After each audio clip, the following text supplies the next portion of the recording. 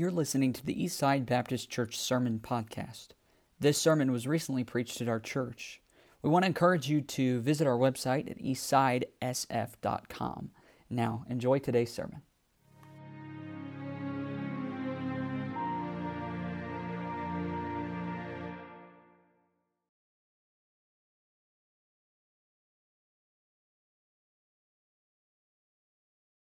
Thankful for that truth today. We can cast all of our care on the Lord, for He careth for us, as we find in 1 Peter. Grateful for that song. Thank you, ladies, for that. One thing that I have trouble keeping up with is the ever-changing lingo of young people. I figured that might catch your attention. I worked with teenagers for a number of years, and as hard as I tried, I could never crack the code, especially when they're texting and they've got shorthand for all of these things. But even in just the words that they use, and every generation has their slang terms.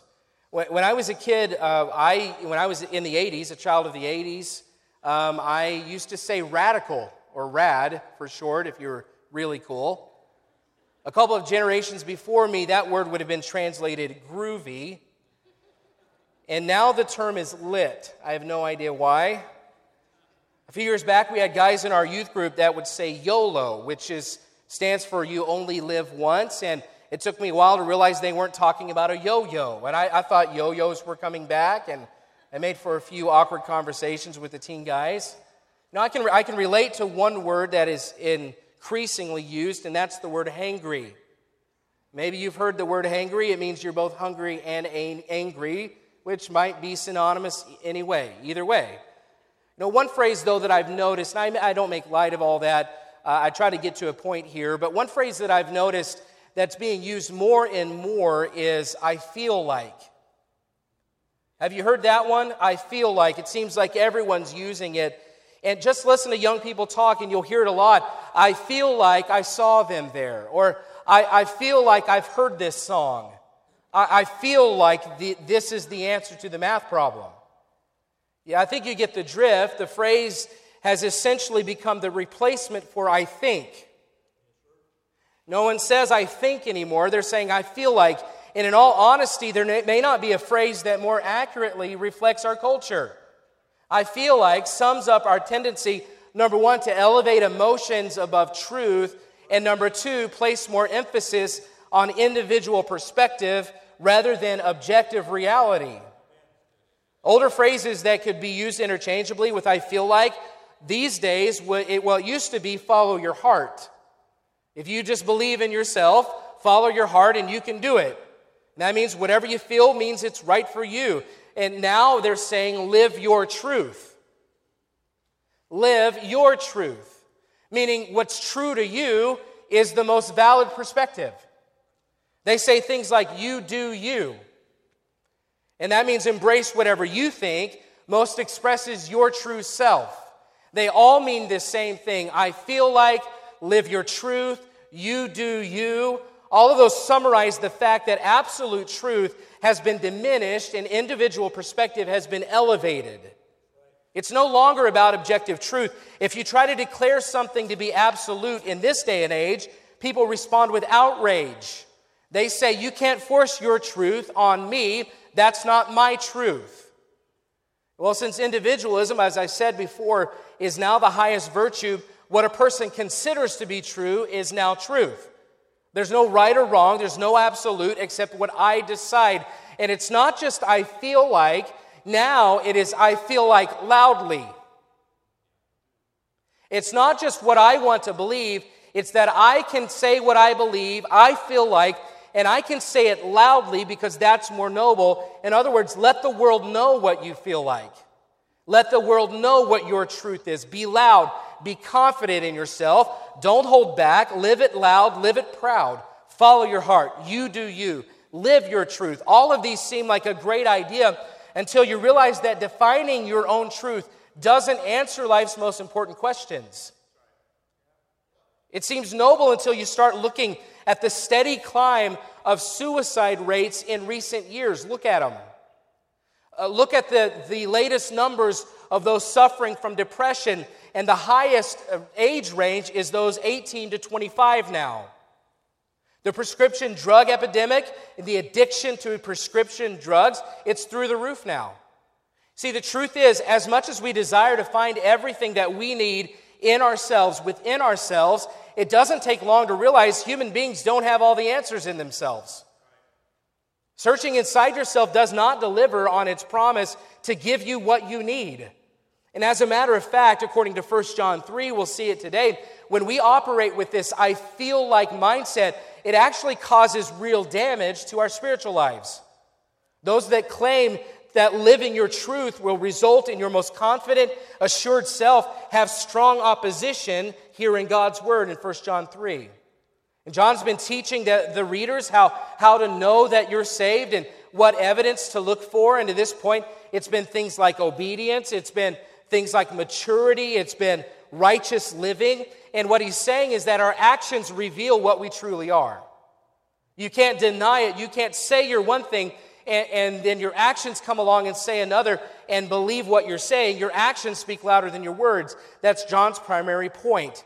If the evidence is missing, then folks, it's time for an examination. That's what he's trying to get to. And by the time we get to chapter 3, John's attention has turned to love. And it starts, and I'd love to go back because I enjoyed preaching at the beginning of chapter 3, behold, what manner of love God hath bestowed upon us, that God in his great sovereignty and his eternal love, that he could take that love which is unconditional and sacrificial, and it never changes, and it's not whether or not someone earns it, it's unconditional agape love, that he could take that love and implant it in the hearts of his children.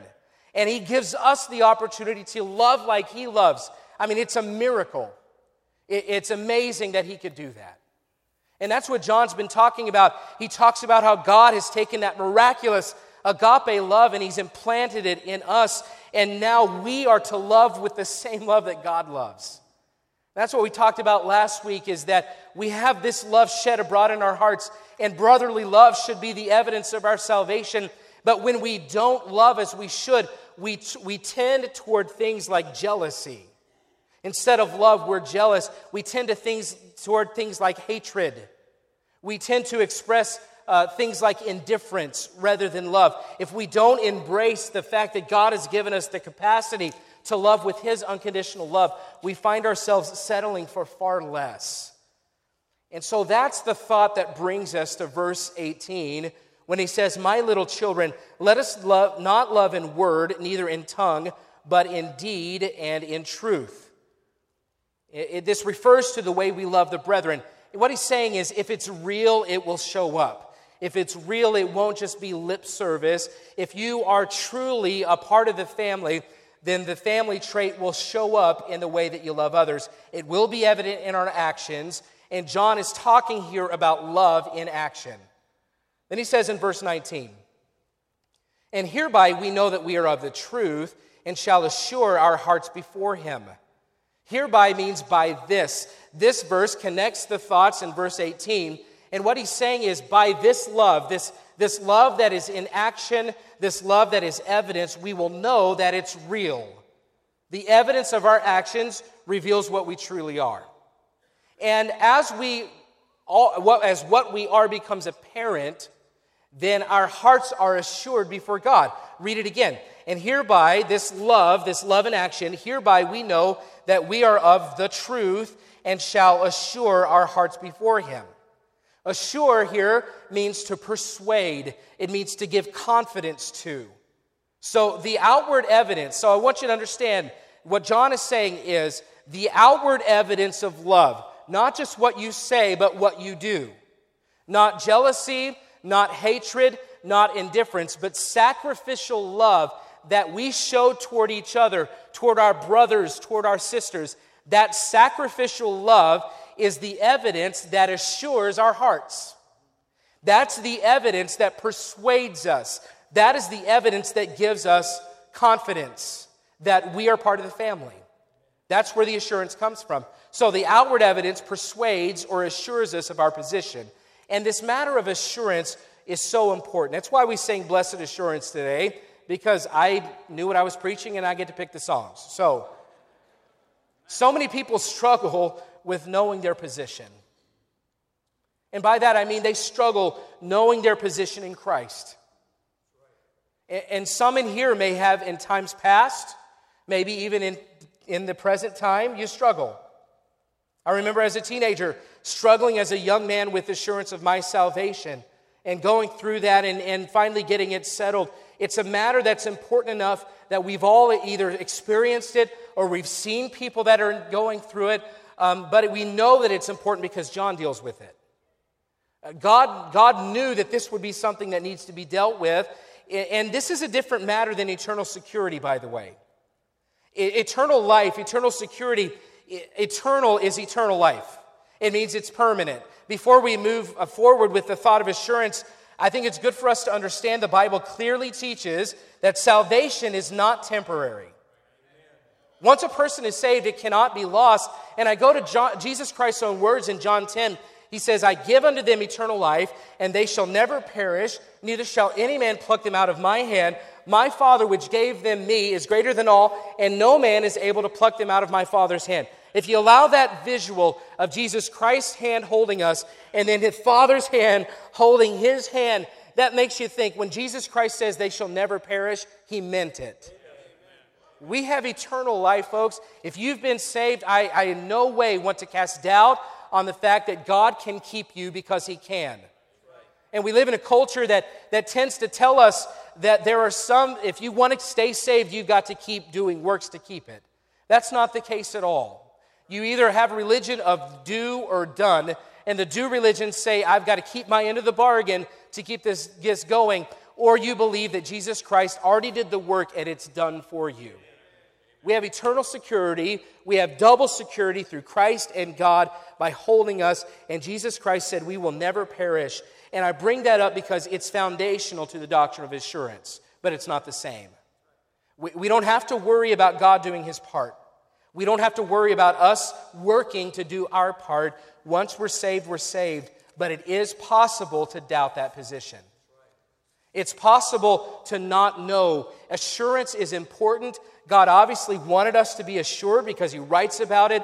Most of John's book is dedicated on how to know that somebody is saved.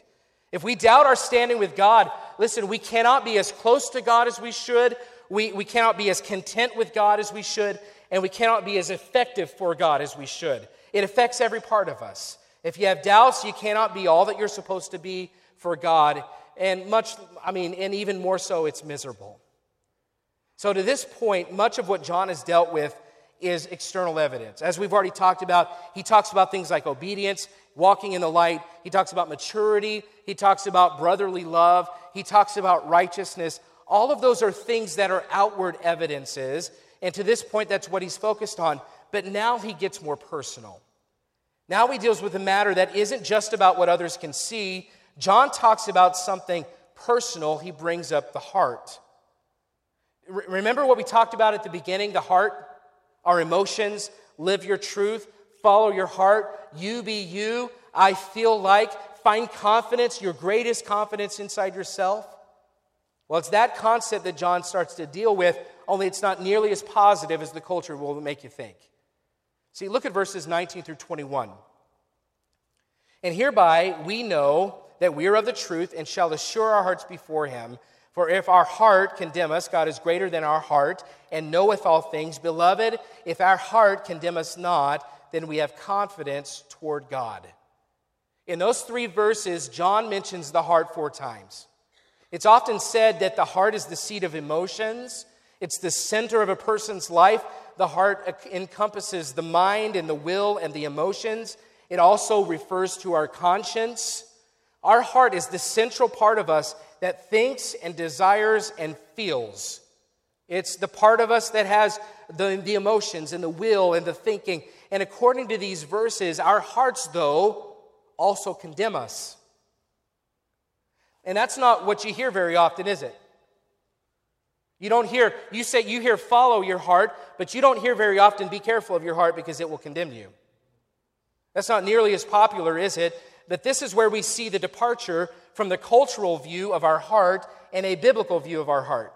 See, the culture says, follow your heart. It won't lead you astray. If you just you be you, You will be happy. You'll be content. What you feel inside is the true you. Just go with that. Follow your feelings, and you'll finally be the most confident, satisfied, content version of yourself possible.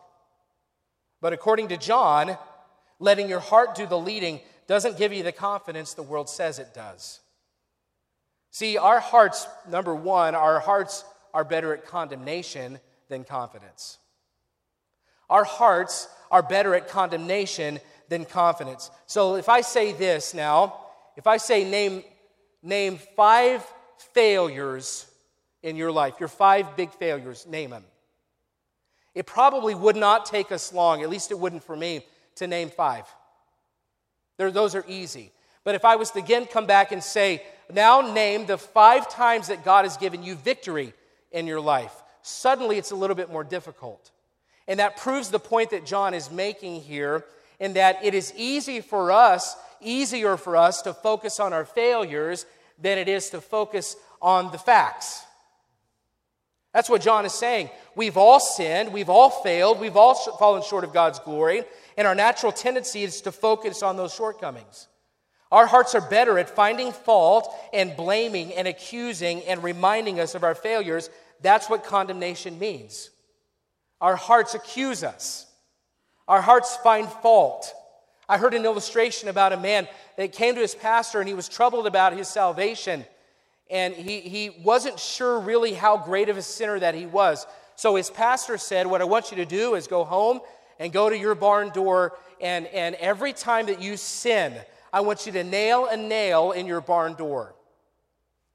So it didn't take long before the man comes back to the pastor and says, the barn door is completely full of nails. And the pastor said, that's a visual, an image of our sin before God. I wanted you to see your sin before God so that you could know how much of a sinner you really are. And that man, because of that visual image, the pastor was able to lead him to Christ because of all the nails on the door. So then the pastor said, well, now I want you to change things a little bit. I want you to go back, and now every time that you sin and you confess your sin and God forgives you of your sin, I want you to take a nail out of the door. And so he did, and it took him a little bit, I don't know how long it took, but it took him a short time. He comes back, and he says, okay, all the nails are back out of the door. And the pastor said, isn't it wonderful? What a wonderful image. Isn't that great? And the man that stood up said, yeah, that's wonderful. He said, no, not really. And the pastor said, why? He said, because the door has holes all over it now. See, that really is a good image, a good visual of the way that we live, though. You see, we've sinned multiple times, and yet when we confess and God forgives, He removes the nails from the door. But instead of focusing on the fact that all the nails are now out of the door, all we can focus on, our hearts can focus on, is the fact that now it's full of holes. When we should be focused on forgiveness, by nature, we tend to focus on the failures. Our hearts condemn us in spite of our position in Christ, like some great accuser that walks around and constantly beating us over the head about our sin. Our hearts can't seem to let it go. It focuses on the failures instead of the facts. Now, as a balance to this morning, don't get me wrong, I'm not standing up here preaching a message that say your sin is okay and you need to just move on, it's no big deal. It is a big deal, but the big deal is the fact that Jesus Christ died on a cross to forgive you every time you do it. It's good for self-examination to go back and examine our failures and ask, why did I sin in that area? What can I do to avoid it? Self-examination is good. It's necessary. But it is not helpful to dwell on your past sins and become so focused on them that you allow guilt to drive you into depression. And this is hard. It's hard for some people to do. I know a lot of people that are perfectionists. Anytime they fail, it's the end of the world. Every time they mess up, it's all they can think about. They can't move on. They dwell on how they didn't get it right rather than the fact that if they confess sin, God forgives them. I know some that have a very sensitive conscience, and every time they fail, they just struggle to get over the failure due to guilt. And they're not focusing on the fact that when they confess, God forgives their sin. They're focusing on the holes in the door. But consider the source of feeling in those. I feel like I should be able to do better than this. I feel like I'm guilty. I feel guilty for letting God down. Listen, we should strive to live for God. We should strive to be righteous. We should have a sensitive conscience to God's chastening. But if we allow ourselves to be led by our feelings of guilt and inadequacy, there's no end to our guilt. There's no end to our inadequacy. And what we're doing is handing our hearts the reins to our assurance. We are letting our hearts be in charge of how confident we are in our position.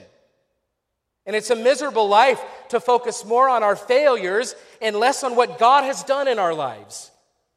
Salvation, listen, salvation cleared the slate. When we confess, forgiveness pulls every nail out of the barn door. But your heart just sees the holes. Seems like it can't look past them. And that's the tendency of I feel like. Since our hearts are better at condemnation than confidence, then when our hearts condemn us, we must, number two, rest on that which actually provides assurance. We've got to turn to something else besides our hearts. Because according to John, according to past experience in life, my heart doesn't do it for me. As much as the world says your heart will lead you in the right direction, no, my heart leads me astray. The person troubled by doubt and self-condemnation must, in those moments of doubt and self-condemnation, confront himself or confront herself with the fact of what they know to be true, not how they feel about it. See, assurance is based on what we know about God's work in our lives. Assurance, according to John, it's based on what we know about God's work in our lives. Again, in 19 and 20, and hereby we know that we are of the truth. What's he talking about? He's talking about love. He's talking about the evidence of God's work in our life. He says, hereby, by that love, we know that we're of the truth and shall assure our hearts before him. For if our hearts condemn us, God is greater than our heart. By this, again, refers to that love, the practical love, the evidence. And what John is saying, and listen, what John is saying is when you're dealing with doubt and self-condemnation, don't focus on I feel like, focus on the times that God's love has been evident in your life towards someone else. That's literally what John is saying. That he's saying that is the evidence. And I know it may not seem significant, and I know it may not seem like that's really all that valid, but listen, what John is doing is taking it out of the court of our feelings and putting in something tangible. He's taking it away from the subjective and he's putting it into the objective. Let those acts of sacrificial love toward brethren be that which assures you of being in the truth. But here comes the problem. See, some of us can't think of many deeds of love. And that is a problem. Because if we don't have evidence, then we need to examine. And I'm not saying that if you can't think of acts of love off the top of your head, that you're not saved. That's not what I'm saying. But I'm saying that if they're not right there, we should examine. And I think, though, we overthink it because the acts of love of God working in our heart, I mean, it happens probably more than we think it does. In our interactions with other people, with our brotherly love, with our sacrificial giving at times. But that objective evidence is what he's saying is that's better than a heart that only sees the shortcomings. If you follow your heart, live your truth, feel like you'll be a doubter. Look for the evidence in your life. Look for the times that God has worked through you. It's much more solid than how you feel. See, if you can't, though, think of deeds of love, examine. God's love, as we heard last week, it should result in us loving other people. It could be that you're self-focused. Maybe you just miss opportunities because a lot of people come to church and they look for ways to be blessed. They say, if it's not this way, I'm out. I prefer it to be like this and I won't be happy. It needs to be what I prefer. I'm here to be blessed. No, the evidence of love says, how can God use me to be a blessing in this church with my brethren? Rest on the evidence that's been there, not the feelings that aren't, though. We've got to be careful. We need to examine, but we've got to be careful to overthink this. I was thinking about what are the evidences of love? Well, I know that somebody can give out of a heart that's just habit, But listen, the way that God's people give, and I'm specifically thinking the way that God's people give at Eastside Baptist Church, that's an evidence of your love for God. That's an evidence of your love for other people. I think about all the ways that people serve at Eastside Baptist Church. I think about all those teaching the children in the back. I think about the late nights cleaning the kitchen or serving people. I think about all the evidences of love. And don't just assume that all those are just habit or going through the motion. There's plenty of evidence of love. And there's evidence of love in your life. Now, if you're a child of God, you can't help it. It's there. And I know maybe you were thinking that there would be something more significant, but that's what John is telling us. He's trying to simplify it for us because our hearts condemn us and it makes it pretty confusing. No, just go to the evidence. Look at the evidence in your life. Assurance is based on what we know God has worked in us, but it's also based on what God knows about us. Chapter 3, verse 20, in the end it says, "For God condemn us, God is greater than our heart and knoweth all things." Commentator James Boyce, he wrote that what John is saying is, whatever our hearts may say, God knows us better than even we ourselves do, and nevertheless, listen, has acquitted us. Therefore, we should reassure ourselves by His judgment, which alone is trustworthy, and refuse to trust our own. See, what John and James Boyce are saying is, your heart can't be trusted. Stop looking to that for your confidence. Stop looking to that for your assurance. There's a more reliable source, and that more reliable source is what God has done for us, what He tells us in His Word. I read in Colossians 2 this week, it says that God has forgiven us of all trespasses, blotting out the handwriting of ordinances that was against us, which was contrary to us, and took it out of the way, nailing it to the cross. When you start to think about the evidence of what God knows about you, what God has done for you, then it helps with our doubting. When you're doubting, remember, salvation and forgiveness are objective transactions. It's an objective truth. It has no bearing, my feelings have no bearing on the transaction that was made between God the Father and God the Son on the cross. The only thing that is affected in my life is whether or not I accept the payment. It's a transaction between the Father and the Son. And it's good for us to remember that because our hearts condemn us, so we need to let the fact that God is greater than our hearts be our assurance. Let the fact, not I feel like, let the fact that God justified you, which means He declared you righteous, let that be your assurance. Let the fact that He blotted out that handwriting of ordinances that was against you, let that be your assurance. Let the fact that His blood can cover our sins, wash away our sins, let that be our assurance. What I'm saying today is stop focusing on your feelings and focus on the facts. Listen, if you've sinned, confess it. Be right with God. But an introspective dwelling on sin leads to guilt, depression, desperation, and ultimately a lack of assurance due to a condemning heart.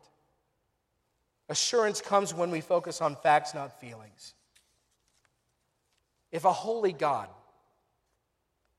who has a much higher standard than any of us do when it comes to holiness, if a holy God says, and He's greater than our heart, if a holy God says that when we are saved, He blotted out that handwriting of ordinances against us, then who am I to bring my heart back into it and override what He says?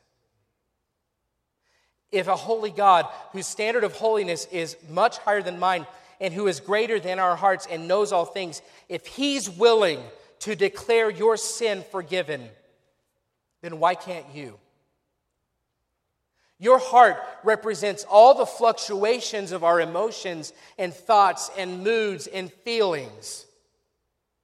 To subject something as important as assurance to your heart is like handing your car keys to a criminal. It's like handing your car keys to a criminal and expecting that the criminal will take care of your possession. Saying, oh yeah, here you go, here's my car keys, or here's my house keys. Or here's something important to me. When that criminal only wants your worst, you can't trust them. They'll take advantage of you. They can't be left alone or unsupervised. No, take that key and hand it to someone you trust. Hand it to a spouse. Hand it to your mom or dad. Hand it to a family member or your best friend. Because if handing it to our heart means that we will waver. Don't hand the keys of the assurance to something as shaky as your heart. And here's why. Here's where we come to the big idea here today, and that is that confidence can only be as strong as the object in which it trusts. Confidence can only be as strong as the object that it trusts. I'm going to give you an illustration today. Brother Chad, would you mind coming up here? And Brother Josh Collins, come up here. And Jacob, if you could as well. And have you just come step right up here. And Brother Chad and Brother Josh, you can kind of step back. And I'm going to have Jacob be the guinea pig. Okay? He's an intern, so I can put his life at risk. It's okay. So have you ever heard of a trust fall before? Okay? So this is going to be fun. Okay? So Jacob, if you would just stand right here. And then Brother Chad, if you come stand behind him. A trust fall is basically that the person here trusts that the person there is physically capable of catching him in a fall. Okay? You've heard this before.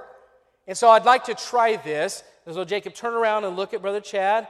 Okay, does he look capable of handling you if you were to fall backwards? Okay, all right, so we're going to do this, and I want to count down from everybody. We're going to say 3, 2, 1, and go, and if someone wants to get their phone out and record it, that's fine. Okay, so are you ready? Here we go. 3, 2, 1, fall. Okay, excellent. Do it again. Okay, so let me just remind you that our confidence can only be as strong as the object in which we trust. So again, we'll do it again. 3, 2, 1, go. Okay, good. Now, I'd like you to take your tie and blindfold. No, just kidding. I'm not going to make you do that, okay? So, Brother Chad, if you'd step back. Now, this is Josh Collins. Actually, you step out of the way. Brother Chad, you come here. Wait a minute. Okay? So, our confidence can only be as strong as the object in which it trusts. So, Brother Chad, I want you to look at Josh, and I want you to evaluate his ability to catch you in a trust fall. Little. Okay, well, should we try this? I mean, are you willing to try this? Now, if Jacob and I were behind you, would you trust us? But Josh, no. Not really. Okay, I'm sorry, Josh. So, you guys think you can go ahead and go down. And I know that's a silly illustration, but your confidence is only as strong as the object in which it trusts. So let's compare the two. What John is talking about is our hearts. So you tell me, how trustworthy is your heart? Are you going to place the keys of your assurance in the hands of something as shaky as your heart? Because Jeremiah 17:9, as opposed to what our culture says, it says, the heart is deceitful above all things. It's desperately wicked. Who can know it? In other words, you cannot trust it because it's a liar and it's wicked. And you say, well, I can't believe you'd say that about our hearts. Well, the culture says something different. It always has, but God's word says something clear about the heart, that you cannot trust it. So let me ask you today then, that's where you're going to turn for your truth?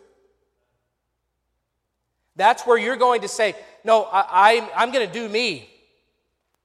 And in my heart, this is what I am, so I'm going to embrace that. If you think that your heart leading you to do your truth, if you think that will give you any kind of confidence, according to God's word, it doesn't touch confidence. It actually touches condemnation. So we embrace what our heart says, and we say, yes, we'll follow this truth, and I'll place the keys of my assurance inside something like that. And it doesn't give me confidence, it gives me condemnation. That's what we're going to lead or trust to lead us, our hearts.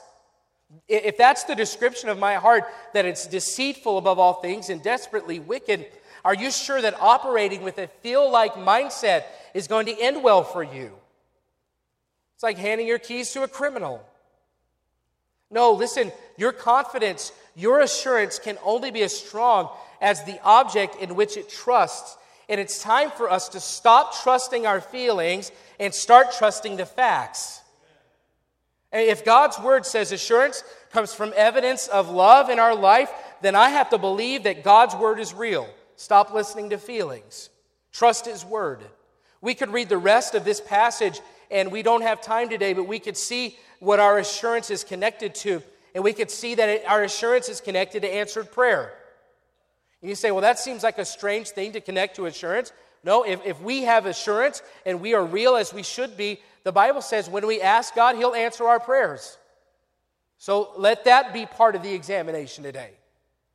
Part of the assurance is connected then to obedience to God's commandment. Again, rest in this passage in verse 22. Whatsoever we ask, we receive of him because we keep his commandments and do those things that are pleasing in his sight. Verse 23, it connects assurance to our faith in Christ and again love for brothers. And this is his commandment, verse 23, that we should believe on the name of his Son, Jesus Christ, and love one another as he gave us commandment. Verse 24, it says, and he that keepeth his commandments dwelleth in him, and he in him. And hereby, there's that word again, hereby we know that he abideth in us by the Spirit, which he hath given us. So again, our assurance is not connected. As we read through this, we see about commandments, and we see answered prayer, we see faith in Christ, and we see knowledge of abiding and how that's confirmed by the Holy Spirit. But not once in this passage, not once anywhere do you see that our feelings and our emotions and self-truth and you doing you will increase our confidence. Not at all. It's not found. As a matter of fact, according to John, operating that like that leads to condemnation, not confidence.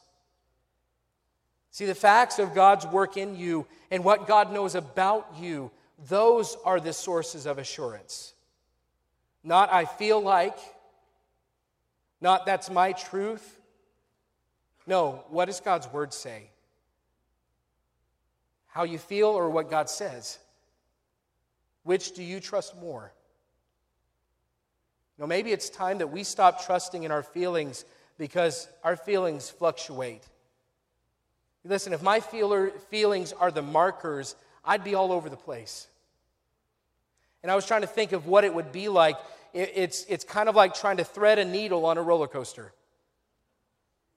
See, my feelings, my heart, it's doing this all the time. It's deceitful above all things. It's desperately wicked. It's up and down. I don't even know what direction. Sometimes I wake up. I have no idea why I'm in the mood I'm in. My wife doesn't either, and I feel sorry for her. And all the while, I'm trying to thread the needle on a roller coaster. That's what it's like when you're operating your life based on your feelings. You'll never get done what you're supposed to get done. You'll not be what you're supposed to be. Our emotions and feelings and desires change too much to be trusted. We can't trust our deceitful hearts to provide the right answers. Stop elevating feelings over reality. And we say, well, that's true in other areas. I think about finances. If you operate based on your feelings and not what you literally have in the bank account, how long is that going to work out well for you? I think about parenting, and I know sometimes it feels, parents, doesn't it, like our feelings are, I'm not doing any good with this child. They're not getting it. I'm not sure what's going to happen in the end. This is not worth it. No, we have to operate based on God's truth, on God's word, and trust what he says rather than the fluctuation of the moment. I think about a church philosophy. Here at Eastside Baptist Church, we're careful not to condemn emotions because I think emotions are a natural response to God. We should have emotion because of what God has done for us. But I want you to notice the order. It's not emotion for emotion's sake. It's emotion in response to truth. It always starts with truth. And if we ever get to the place as a church that we operate based on our feelings and based on emotions rather than truth, it's a roller coaster. And there's no telling where we're going to end up. In following God, do we always feel like coming to church? Don't say no, it'll hurt my feelings. No, we don't. Sometimes I don't either. I don't always feel like serving. Maybe we don't always feel like being in our place. We don't always feel like doing right. I wish we did, but our hearts. And if I let my heart guide me in those down moments, the fluctuating moments, then I'll end up in a mess. I have to operate something more certain, more stable, and that is the truth. That is what God says, what God knows about me, what His Word says. See, our feelings are up and down. We can't trust them. It's time to stop trusting feelings and focus on the facts. Focus on the facts, not our failures. And it's with this mindset that we find assurance. Somebody told D.L. Moody once he was worried because he didn't feel saved, and Moody said, or asked, was Noah safe in the ark? And the man said, certainly he was. And Moody said, what made him safe? His feelings or the ark? See, your feelings aren't strong enough to give you confidence, but you have a Father, and He gave you His Word, and they certainly are. And your confidence can only be as strong as that in which you're placing your trust. So where do you turn for confidence? Where do you turn for assurance? Your feelings or the facts? See, according to John, if we operate like our culture, you do you, live your truth, that's my truth, I feel like, it leads to condemnation. But the facts lead to confidence. Which one are you trusting in? Let's everyone stand together.